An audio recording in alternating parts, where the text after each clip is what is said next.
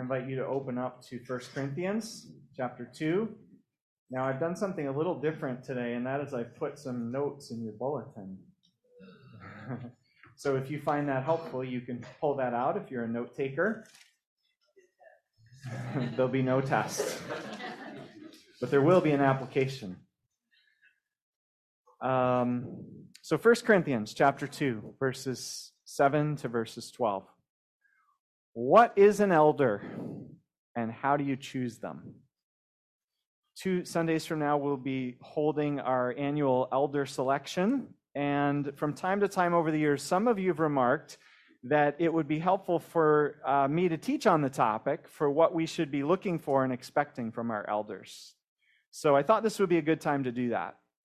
Now, elder is a weird word. It's not a word we use much these days, right? If someone says we should respect our elders, we basically are thinking about those at least a generation older than us. And that's literally what the word elder means. It means an old person. We have to realize that through much of history, and still in many cultures today, old people were and are respected and looked up to for their wisdom. They have lived a long time. They have experienced much. They have made more mistakes than the rest of us. And so they have had more time to master the art of living well. And so they were and they are granted a place of honor and leadership in villages, in tribes and clans, and in churches. Of course, how different life is now, at least in the West. Today, we tend to honor and look up to youth. We seek wisdom from social media influencers and young, beautiful celebrities. We have little time for old people, for elders. Well, what about elders in churches?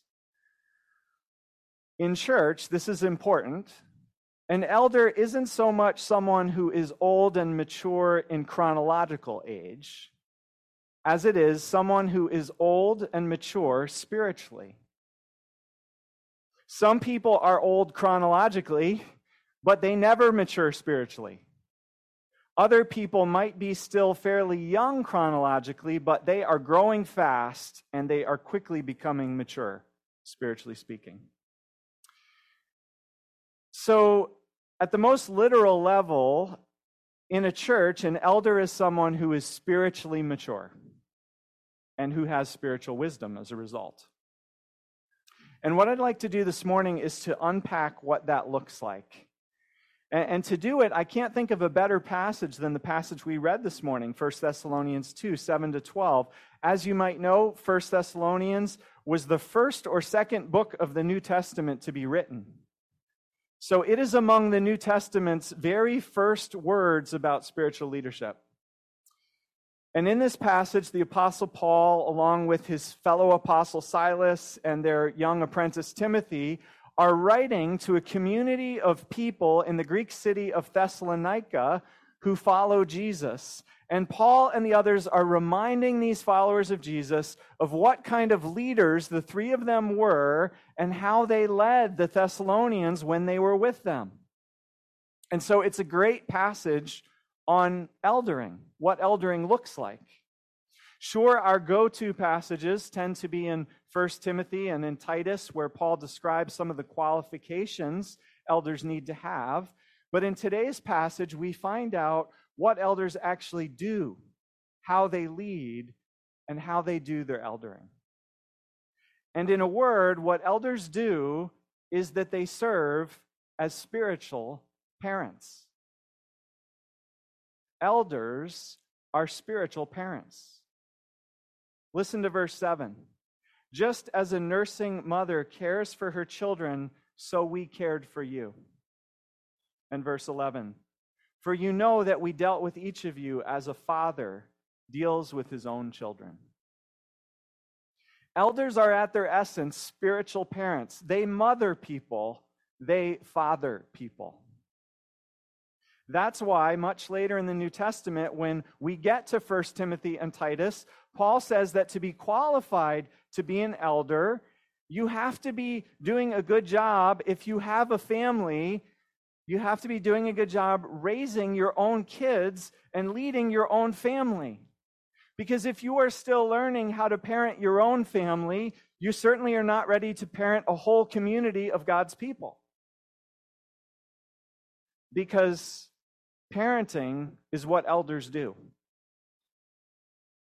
All right, before we delve into what it means to be a spiritual parent, let me back up and say a bit about what an elder is not. Because if the essence of being an elder is being a spiritual parent, that means that there are some other things that an elder is not. Some things we might be tempted to think an elder is, which might actually have little to do with spiritual parenting. So first, an elder is not someone who can get up in front of us all and pray really well. Right? Does praying well in public make you a good parent? Of course not. Second, an elder is not just someone who knows their Bible well and who can talk eloquently and knowledgeably about God or matters of religion. Again, someone can know their Bible front to back and talk eloquently about all kinds of spiritual topics, and that doesn't make them a good parent. Third, an elder is not just someone who listens and cares well. Hopefully, a parent is someone who does listen and care well, and who prays well, and who knows their Bible for that matter. But listening and caring well isn't enough to make you a good parent. It's a good start, but it's not enough. And then fourth, finally, an elder is not someone who takes leadership and initiative in the church. Surprised? Sure, we need people to do that. We need people with leadership and management experience. But taking leadership or having leadership skills and experience is not enough to make you an elder. Because the question is, what kind of leadership are you taking? Don't you know plenty of leaders, maybe at work, maybe at school, maybe at church, who are not good leaders? Now, I raise these 4 points because in my experience, it's tempting to evaluate people for eldership in these 4 ways, and maybe some others. Especially if we don't know people that well, and we're just kind of seeing them at a surface level, and so we're kind of guessing. It's tempting to use some of these 4 qualities, which are fairly easy to see, as our go-to qualities for selecting elders.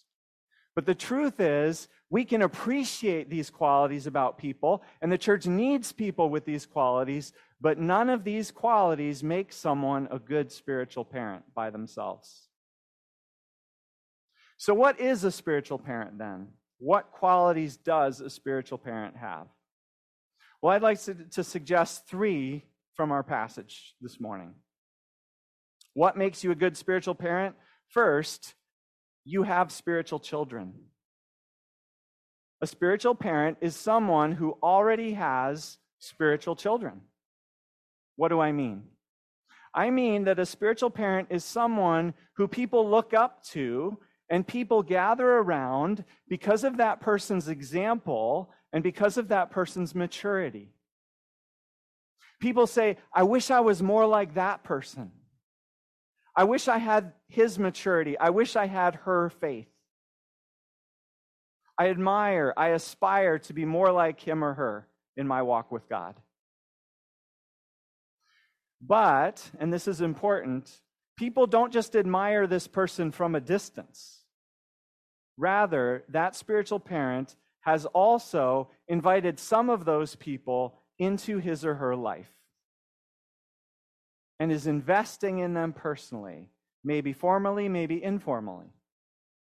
As Paul says in verse 8, we were delighted to share with you not only the gospel of God, but our lives as well. Spiritual parents draw people close and share their lives with people and are speaking into the lives of those people, advising them, encouraging them, mentoring them, and challenging and correcting them at times. Let me give you a couple examples of what this can look like in practice. First, when I was in college, I had a friend, I'll call her Jennifer, And Jennifer was mature for her age. She loved Jesus, and she was wise for her age. And so by her sophomore and junior year, Jennifer was leading a Bible study, and the younger women in our Christian fellowship flocked to her Bible study. They asked Jennifer to disciple them. They came to her with their problems and their questions. They asked her their hard questions about faith. They sought her input and her advice. And she spent lots of time investing in them and discipling them. She was a spiritual mother to them. And that's what an elder does. Second example, I had a professor in seminary. He had been a pastor prior to becoming a professor, and he was different from some of the other professors because he not only knew his subject, he was not only passionate about the content he taught, but he also cared for his students, and we looked up to him as a man of deep faith and wisdom. And so when he had office hours, they were always booked up. Not because students wanted help with their assignments, but because they wanted counsel. They wanted spiritual input. They wanted to have what this professor had as a person. He was a spiritual parent to many of us, myself included. That's what an elder is. A spiritual parent. So you can spot an elder because you see that they have spiritual children. People are drawn to them for wisdom and for spiritual input. An elder is active in helping people grow spiritually to be more like Jesus. So question, who is like that at CBC? Who at CBC has spiritual children? Again, I'm not talking about those that people might look up to and respect and admire from a distance. I'm talking about those who also people gather around up close. Because that spiritual parent has invited those people into their life. Spiritual parenting has a personal component. It's relational. I once heard a pastor named Reginald Screen say, we can impress people from afar, but we can only impact people up close. Who's doing that at CBC? If you have the bulletin and you pull out the handout, there's a place to take some notes. If you don't, you could do this on your phone or on a piece of paper. But what I'd like you to do is take a minute and jot down anyone you can think of at CBC who has spiritual children. Write down the names of those people. And write down women as well as men. I realize that CBC's practice is that we elect men as elders and women serve in leadership in other ways, but you don't have to be a man to be a spiritual parent. And we want to honor and we want to encourage all of our spiritual parents. You might just want to walk up to someone today after the service and encourage them and say, you know, I see this in you and I appreciate this. Thank you so much for being a spiritual parent to me or to others in our church. So take a minute and jot down, who are the people at CBC who have spiritual children? I'll give you a minute to think about it.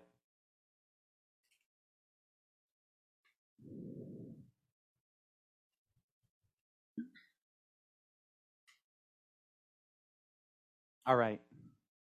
You can add to your list later, but let's keep going. Because I want to talk about the second quality that makes a good spiritual parent. And that is that not only do they already have spiritual children, but also they act maturely. They are socially, emotionally, and spiritually mature. Boy, as parents, Anne and I have had to remind each other of this at times. When one of us is feeling stressed or overwhelmed or we're feeling sorry for ourselves, when we feel like we're giving, and nobody is making sure we get what we want or what we need, when our kids are frustrated with us and maybe we're frustrated with them, Anne and I have had to remind each other, and we do this, we say, remember, we're supposed to be the mature ones here. We're the parents. We've got to be the ones who act maturely in this situation. And sometimes we don't feel like it. We feel like throwing a fit. We feel like whining or complaining. But we're the parents, so we have to be the mature ones.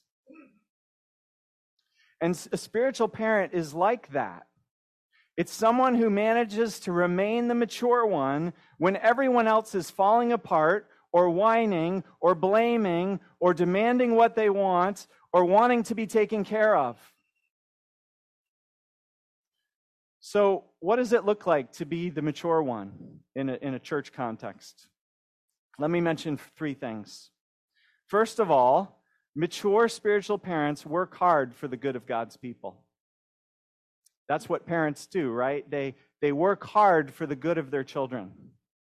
Parents take responsibility to hold things together when no one else feels like it.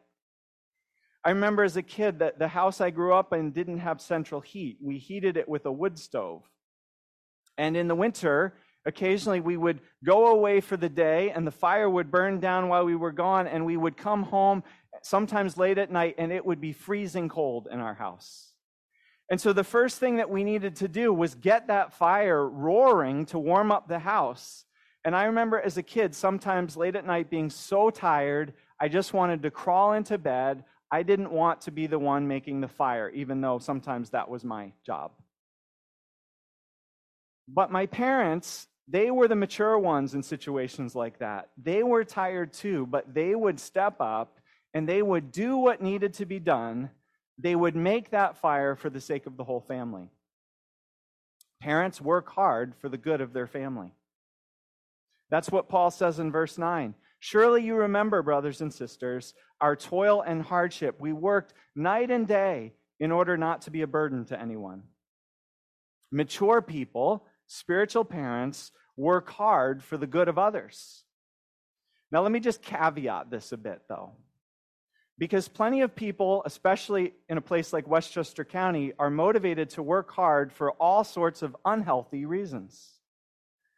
Some people are driven to work hard because they're still trying to prove to a mom or dad that they're worth something. You remember that famous line in Rocky? For those of you who are old enough to have seen Rocky.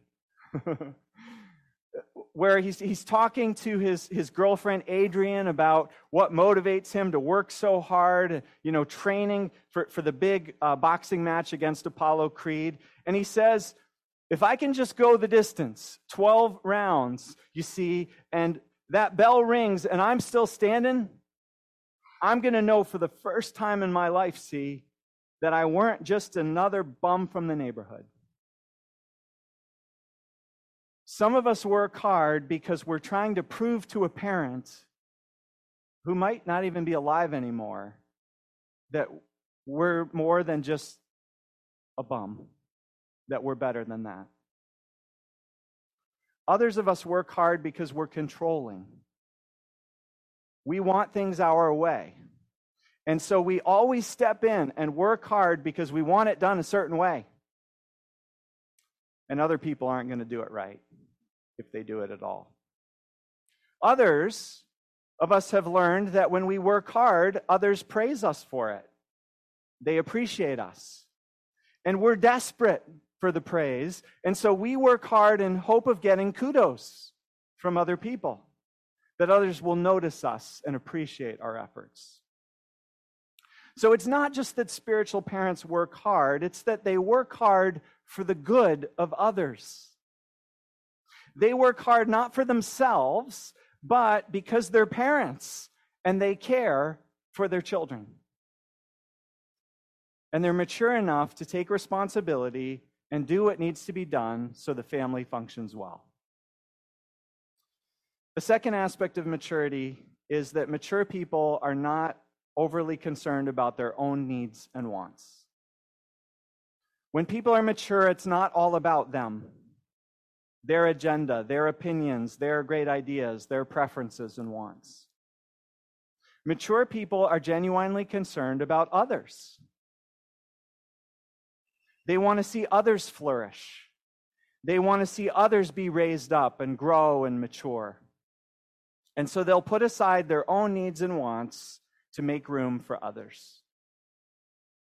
My dad did this so well. It's amazing the sacrifices he made. He didn't make a lot of money when we were kids, but he worked hard, and he would wear old clothes, sometimes patched, sometimes out of style, so we kids could have new clothes for school. He'd be the last one to get what he needed because we came first. He was genuinely concerned about our well-being.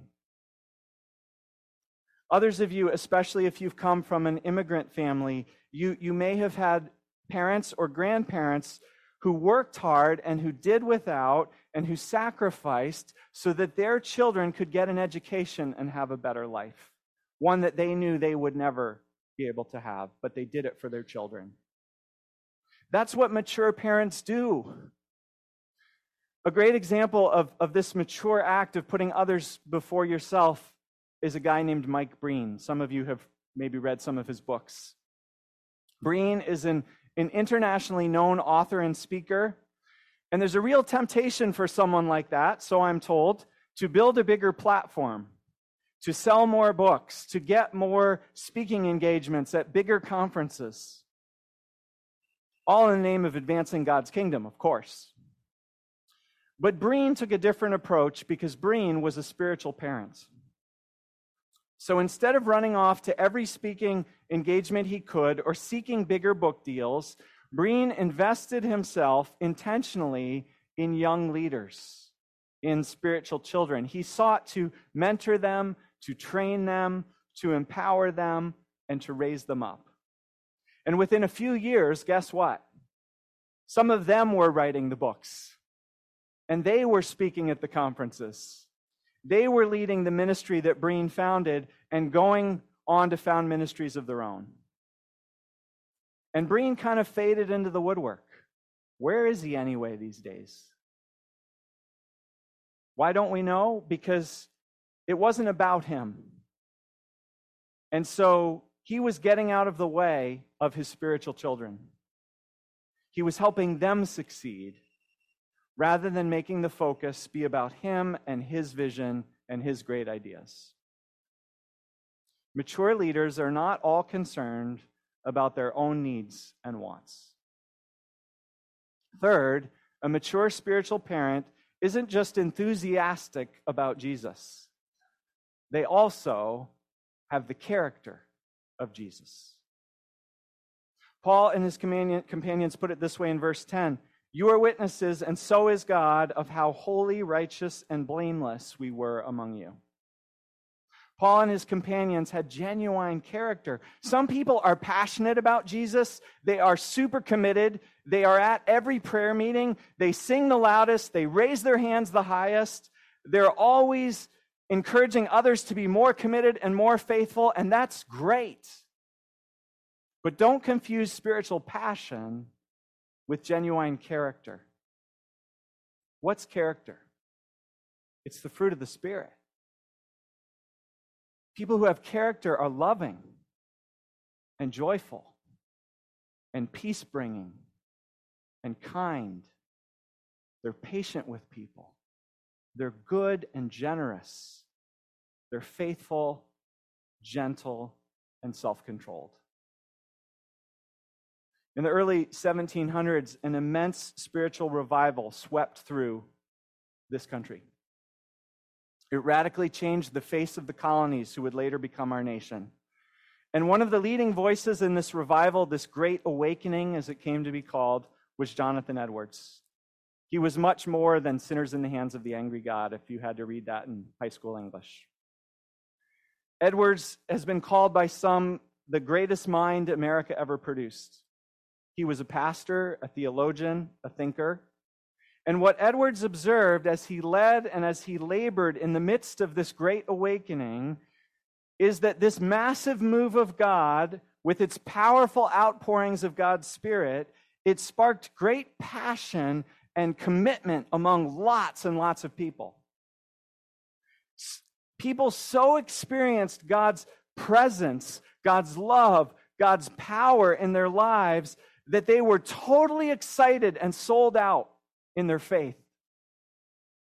But over time, believe it or not all of that enthusiasm turned out to produce good fruit. In fact, sometimes these passionate people did far more damage than good.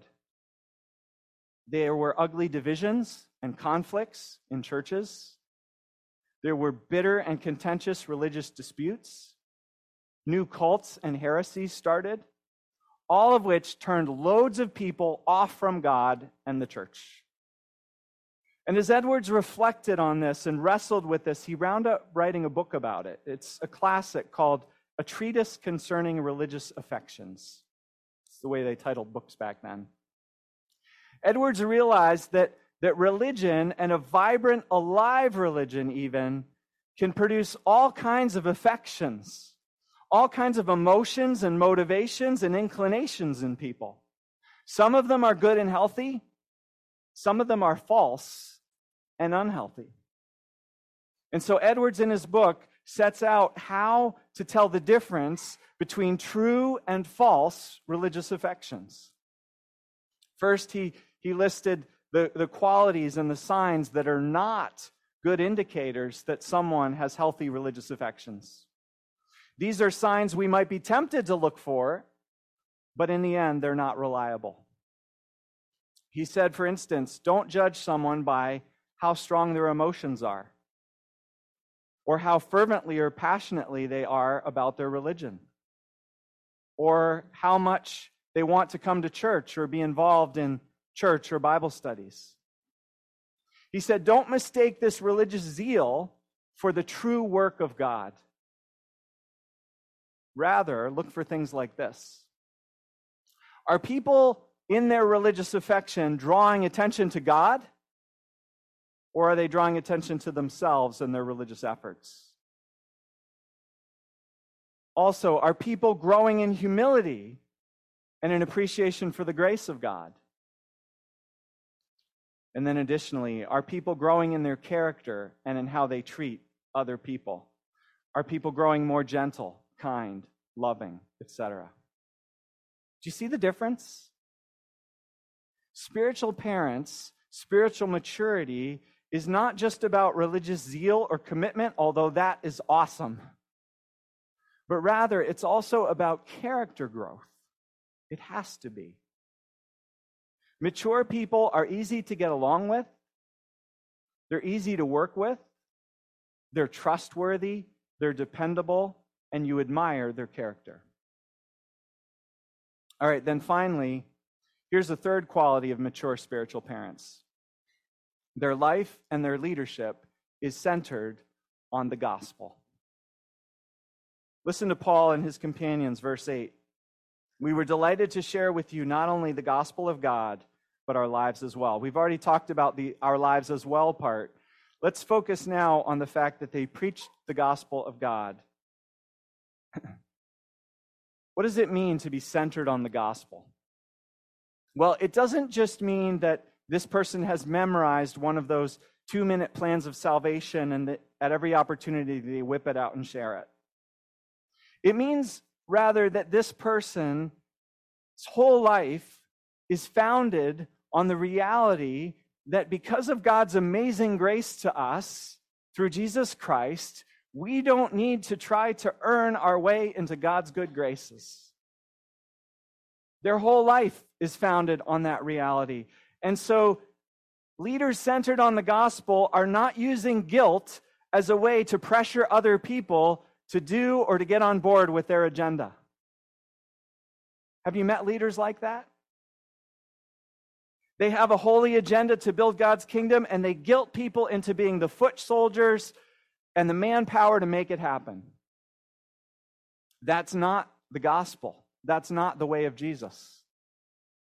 The gospel, the good news about Jesus Christ, is that God is willing to forgive all of our sins and to receive us just as we are. And God has invited us to become His children, beloved, accepted, secure in His family. And we don't have to do anything to earn that. But if that wonderful truth sinks in, really, it will transform us.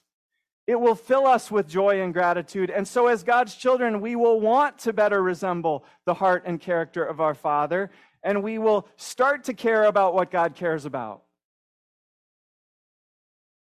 And so a leader who's centered on the gospel is secure in God's grace. They're not driven by a need to prove their value to God or to anyone else. And they don't drive others either. And so they don't pressure others to get on board with their agenda. But rather, with grace and love, they gently and patiently and at times firmly parent other people to grow up spiritually. So, in closing, if you want to get out your notes again or your phone, I want to invite you to think again and to write down who at CBC, men and women, who is mature, who is centered on the gospel, who works hard for the good of others, who is not focused on their own needs or wants, who has real character and not just religious enthusiasm, who is centered on the gospel and secure in God's grace. Write down the names of people who come to mind. Again, I'll give you a minute, although you may want to work on it again later.